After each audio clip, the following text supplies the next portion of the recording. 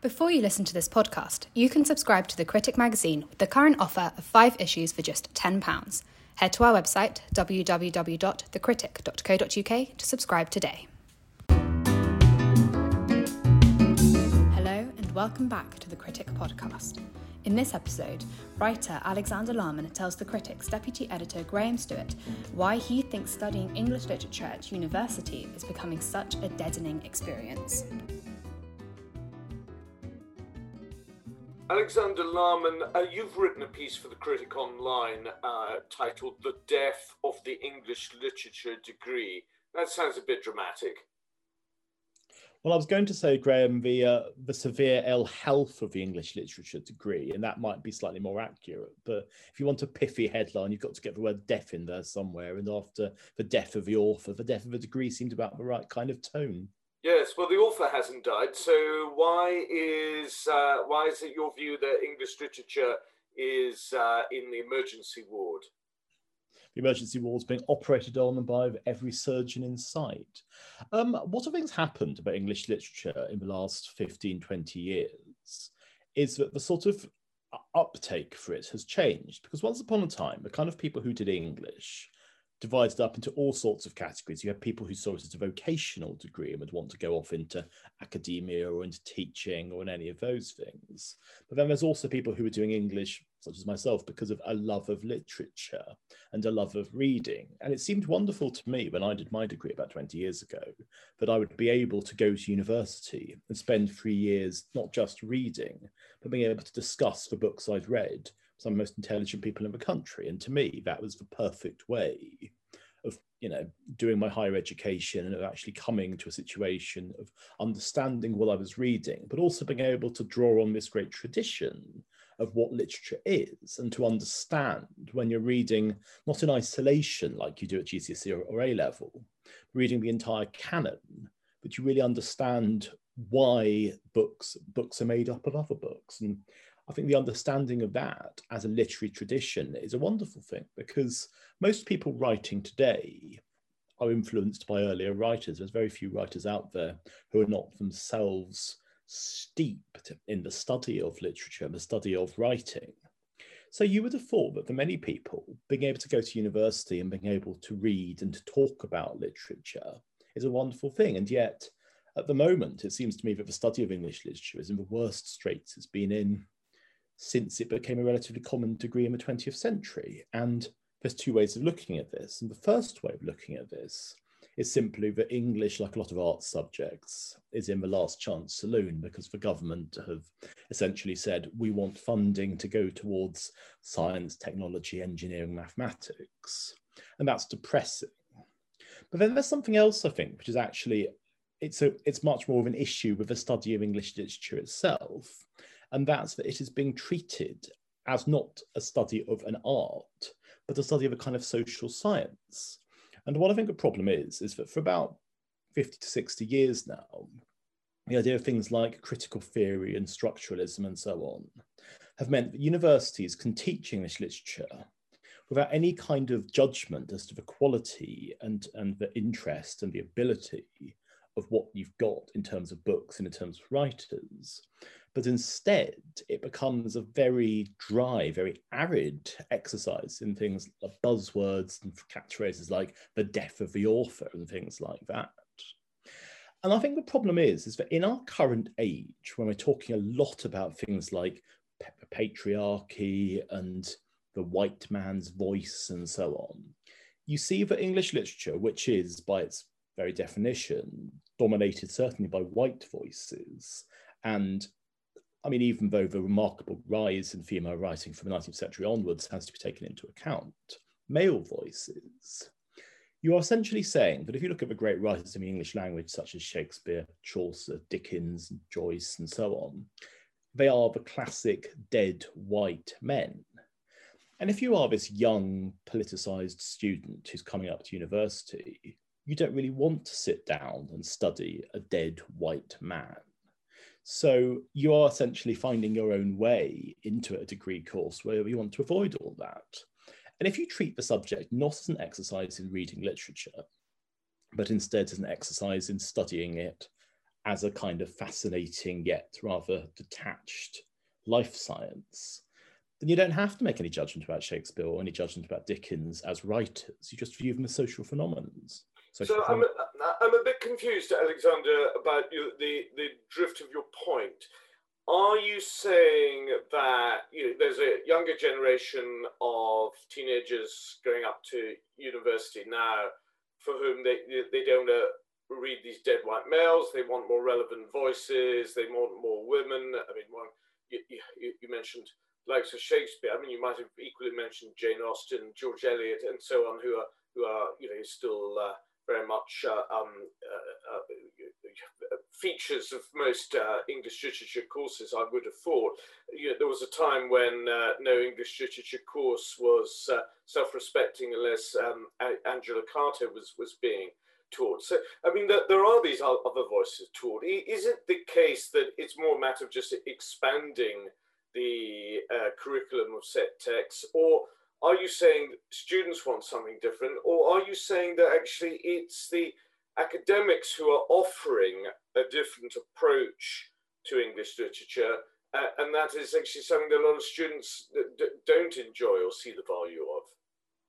Well, I think, Graham, unfortunately, it's a bit of a push me, pull you situation. But I think there's obviously students are coming to universities where there is, if you like, the a la carte option, except it seems increasingly as if in the academic tables that they're feasting upon, the a la carte has been long replaced by a table d'hote. And that table d'hote is getting thinner and mangier by the year.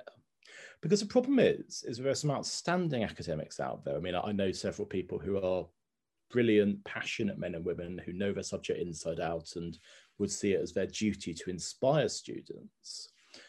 And I wouldn't say that English literature, the academic study thereof, is something that attracts lazy people, because it's simply not, it isn't well paid enough to attract people who see it as a sinecure. What I think the issue is that a lot of people working within academia who would define themselves as woke, who would also define themselves as people who are socially conscious, would agree with these younger people who see the deadening hand of the patriarchy and the deadening hand of this rather canonical view of literature. And so they're saying, right, okay, we are not going to teach literature as it would have been taught in historic courses because we think that's old-fashioned. We think that the idea of what's called dismissively reader response theory is fundamentally something that we can move beyond. So what you start looking at now is a situation where these young politicized students who very much see themselves as consumers are coming to university, and they are asking for an English degree to be offered, which is going to, first of all, come up to their criteria in terms of social justice, in terms of inclusivity, in terms of a range of voices.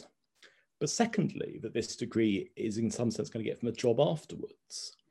And I think there's this awful gulf between the two ideas, because I cannot see from an employer's perspective how spending 3 years deconstructing, if you will, the apparent Black Lives Matter message in Jane Austen is going to take you and give you an employability in most jobs. I mean, of course, English has never been a purely vocational degree in the way something like, say, medicine or engineering has. I mean, men and women who have read literature at university have always done so through a love of books and a love of reading, rather, I think, than because they had a set goal of how they were going to get a job. And in fact, it's always interesting when you look at people who've come into the highest, certainly political offices in the world. I mean, Michael Gove, a man who's much discussed at the moment as an English graduate, and Andy Burnham, the King across the water, read English at Cambridge. So you can certainly see that actually these leading figures did do English as almost an alternative to PPE.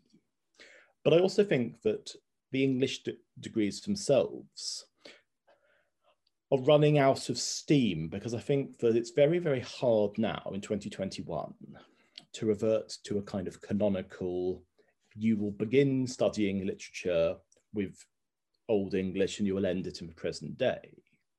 Because once upon a time, that was my own experience of studying literature, and I think that was how a lot of universities ran it. But now you don't have the resources to do that. So instead, what you have to do is to find these topics which students are going to be interested in. And unfortunately, this has meant that things like medieval literature, which many people would regard as the building blocks of a serious study, are being completely ostracised. And of course, there's a story very recently about Leicester University, which has completely canned its studies of medieval literature. And this is an enormous shame. I mean, I wrote for The Critic about it, because Leicester University has this great tradition. I mean, Philip Larkin is its librarian, and his girlfriend Monica Jones was one of the lecturers there. But even while Jones was a lecturer at Leicester, she would bemoan the drift away from the study of literature towards the study of literary culture and literary theory. And I think if you take that saga, which I think went on between the 50s and the 80s, and you watch the rise of what was initially the polytechnics and now the new universities, you're also seeing the idea that literature has become something which is almost controversial to take seriously. It's the idea that if you're not coming out with something which is trend-setting, if you're not coming out with something which is buzzworthy, what exactly are you teaching? Well, I mean, there's a few points there, aren't there? I mean, Leicester University say their reason for dropping medieval literature is that simply there's a lack of demand, and its students are consumers, and they're paying for it, so they are consumers. If there isn't demand for a service, then that service gets axed, and that's just a fact of life. There isn't the study of Anglo-Saxon that there was back in the days of Tolkien. But I mean, one just has to kind of accept that, surely, and one has to maybe acknowledge that English literature departments, far from dying, are evolving. You mentioned a moment ago, the difficulty of having a canon. We are in a more diverse society today. Is it not just the fact that the literary canon, as you and I might understand it, is a dead or dying concept, and perhaps cannot be revived in our more diverse society?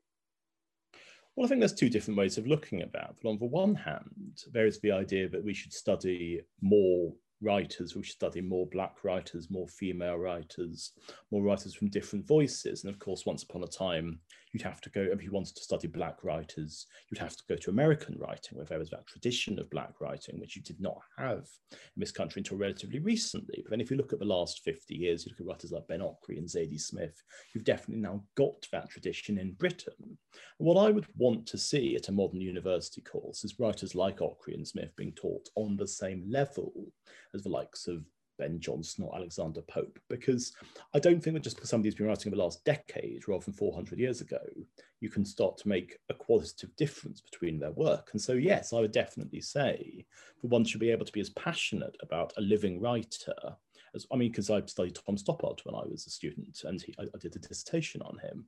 Having actually met Stoppard while I was doing my dissertation didn't mean that I had any greater insight into the work that was written down. But I do feel that it's important not to see literature as something fossilized, not to see the sort of leave-aside idea of a canon as something that just sits there and has to be regarded in the same way that we regard a monument. So no, I mean, my argument has never been that we should cut off the study of English literature at a certain arbitrary point and not look at anything published beyond then. What I'm much more concerned about is the turning literature into a social science, and the way in which there's a certain kind of academic, one of whom I was taught by, who believed that critical theory was essentially the way of understanding literature and had no particular interest in the written word for its own sake. He was much more interested in how you could take tools and use those tools to have what he saw gave you a greater understanding of culture and a greater understanding of historiography. I thought this was bogus, and I said this was bogus, and he told me that I was a fool and I didn't know anything, and that he was the academic who had all the answers and I was just an insolent student. And he might well have been right, and he might well have actually known a lot more about his subject than I did, on the grounds that he was a man of a PhD who'd been studying it for years, and I was a 22-year-old. But what I believed then, and I believe now, is that he was essentially like a man who had the emperor's new clothes. And to me, a lot of literary study in this literary theory has been devoted to the emperor's new clothes for decades. Because if you invent a theory that somehow explains away the difficulties you might have with looking at the study of literature that just conveniently decides to say, right, it no longer matters whether a book is good or a book is bad. We will judge it instead of these relative terms. You think it's brilliant because you've invented a completely new way of looking at your subject where you no longer have to sit there and argue with students as to whether a book is good or a book is bad or what the writer's intentions were. Instead, all you have to argue is this book important? But then, of course, it brings us to the other issue about who decides what is important, who decides why a book like this should be placed on any kind of syllabus. And of course, it's, who watches for Watchmen, because ultimately academics these days they're a fearful bunch from what I've seen, because they know that higher education is changing. They know that it's much harder to express opinions which might be controversial or outside the mainstream. I mean, we've seen over and over again, University of Essex, for instance, people being carpeted for issues of free speech. And if you start to look at, say, the works of Shakespeare, there are many, many things in Shakespeare which are problematic from a contemporary description. How do you teach a fellow and try and deal with that in terms of the racial epithets that are being thrown around? It's very hard, because what you do not want to do is to attempt to look at this stuff and not deal with the social and political implications of what's going on in the play. But nor do you want to sit there and just say, this isn't happening, this isn't something that we need to think about. Because I do think that something that Leaver's got wrong, and something that other critics have got wrong since, is to judge literature as if there is no historical context to it. Because we come at the study of English literature knowing that there has been this, if you will, in Harold Bloom's words, anxiety of influence, and that everyone writing now is building on earlier writers, and we are all influenced, whether we like it or not, by this existing canon. And I think that could be a liberating thing as much as it's an imprisoning thing, but we can take literature that we like, that we respond to, and we can not seek to better it necessarily, but we can seek to use it. I mean, for instance, a great example is how Jane Eyre, one of the great classics of 19th century literature, produced Wild Sargasso Sea by Jean Rhys. And that, of course, is a post-colonial response to many of the issues raised. And that's the book that came out in, I think, 1969. And that's incredibly fresh and incredibly true to any kind of serious literary study. But then on the other hand, a book like Jane Eyre has a lot to say about male patriarchal influence, about liberation, about what the nature of male-female relationships are. And it'd be an enormous mistake to write off things like this because they happen to be old. But essentially, for me, it comes down to the fact that students are not being given the chance to have these discussions and these debates. Instead, they are turning up at university, paying their best part of £10,000 a year to be offered, I think, very thin gruel in a lot of cases, because numbers are going down all the time. Apart from at Oxbridge, I do not believe there are many universities that are offering small group tutorials, that kind of intimate teaching, because I think that's just not available in terms of the amount of staff and the amount of resources available. And so ultimately, you are going to these lectures and these big seminars, and that's how you're being taught literature. And if you don't agree, if you want to have debate and you want to be able to talk, in greater detail, that's quite hard. So you've got 3 years where there probably isn't the opportunity to say, okay, this is what I believed when I started here, this is what I've come to believe. And I think a lot of people now don't leave university fired up and excited at wanting to go off and write or teach or share their knowledge. They're disappointed. They think, well, either I haven't had a chance to really get to grips with the subject, or worse, I've been fed this incomprehensible bunkum for years, and I don't actually think I've studied English literature. So when I see that these degree courses are in danger, and you see these people are no longer signing up to study, you think to yourself, this is both a tragedy, but it's also potentially an opportunity. But the problem is, it's only going to be an opportunity if the whole face of academia changes. And it's not just a question of literary study, it's a question of what exactly is university for. I know this is something that's been debated, in the pages of the critics since it began, and I think it's a debate which shows no signs of ending, because ultimately is university a place for free speech? Is it a place that young men and women can actually offer opinions freely and expect those opinions to be heard? Or is it a place where, in fact, you're enforcing an orthodoxy which might claim to be liberal or might claim to be one of open-mindedness, but in fact could end up being repressive and restrictive? And these are very much live issues, and I can't come out with a definitive answer today for what's going to happen. But I do think that making this point, making this argument, I mean, I was quite surprised because I wrote a piece last week and I wrote what I believed to be true.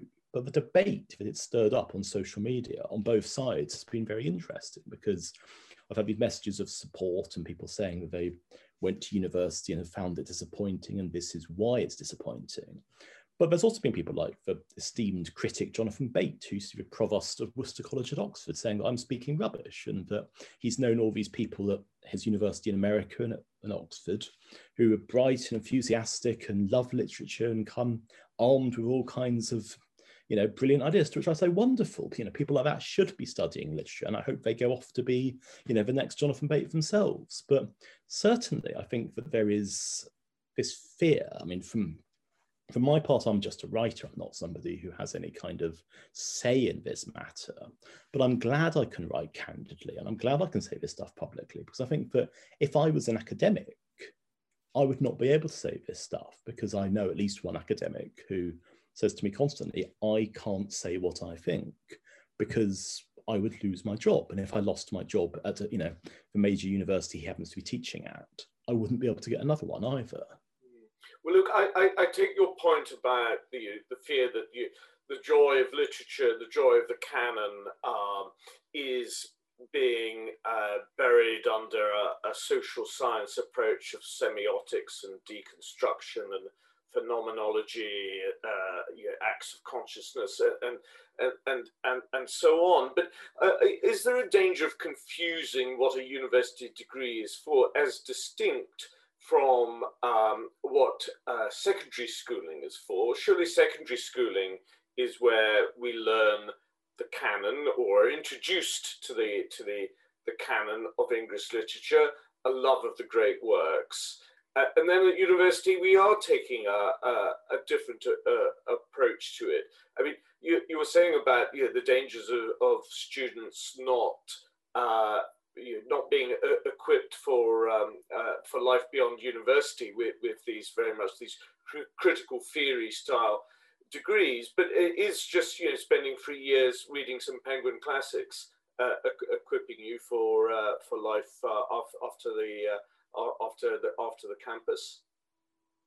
Well, I think that obviously you'd like to think that at secondary school you are studying the canon, but I think that we both know that in GCSE and A-level these days your reading is going to be narrow and probably devoid of a lot of the context that it needs. And in fact, the constant refrain you hear is of people starting at, Oxbridge and every other university who have not read widely and who have not had that kind of literary experience. So this is merely a reflection on the restrictive levels of the GCSE and the A-level curriculum. So unfortunately, you do not have what would be the ideal situation, which is where at school you read the canon, and at university you interrogate the canon, because I think that is what university should be for.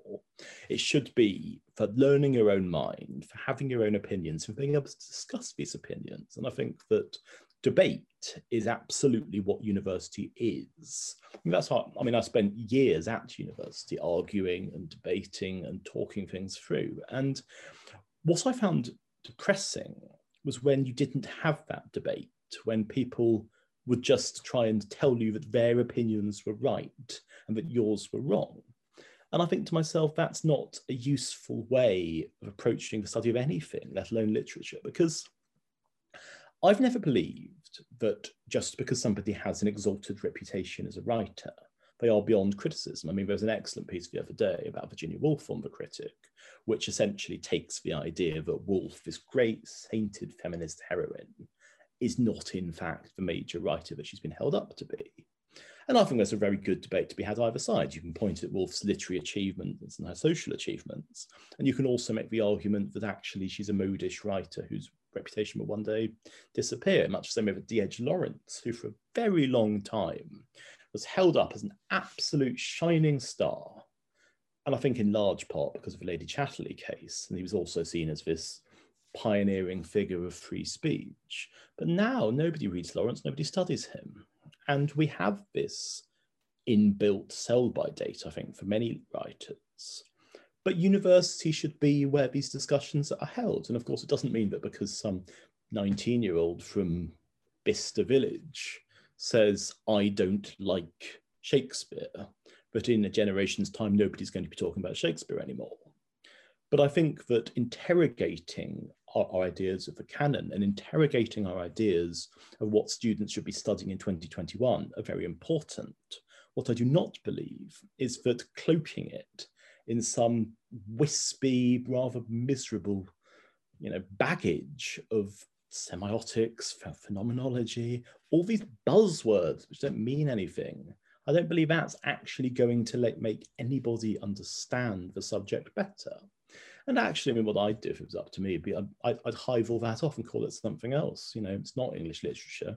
It's a social science. Call it that. Call it literary sciences or something else. And then you would actually have a very interesting situation because you would see, is the one more popular than the other? Because if you're being told you can go to university and not have to deal with any form of what we would understand as literary criticism, but instead look at it purely through this postmodern viewpoint, I'm sure a lot of people will find that interesting and find it worthwhile, just because I don't, and because I don't think that that is what literature exists for, doesn't mean it's not valid. But I do think that putting that within the guise of an English literature degree is a fundamentally dishonest bait and switch. Well, it's an exciting thought that you may have created a whole new a series of departments across universities in literary science. Academics may start writing to you approvingly, after all, with the career opportunities that presents. Alexander Larman, whose article is online on the Critic website at the moment, The Death of the English Literature Degree. For now, thank you very much indeed. Thank you, Graham. If you've enjoyed listening to this podcast, why not subscribe to have the magazine delivered to your door? Subscribe today with the current offer of 5 issues for £10 by heading to our website, www.thecritic.co.uk.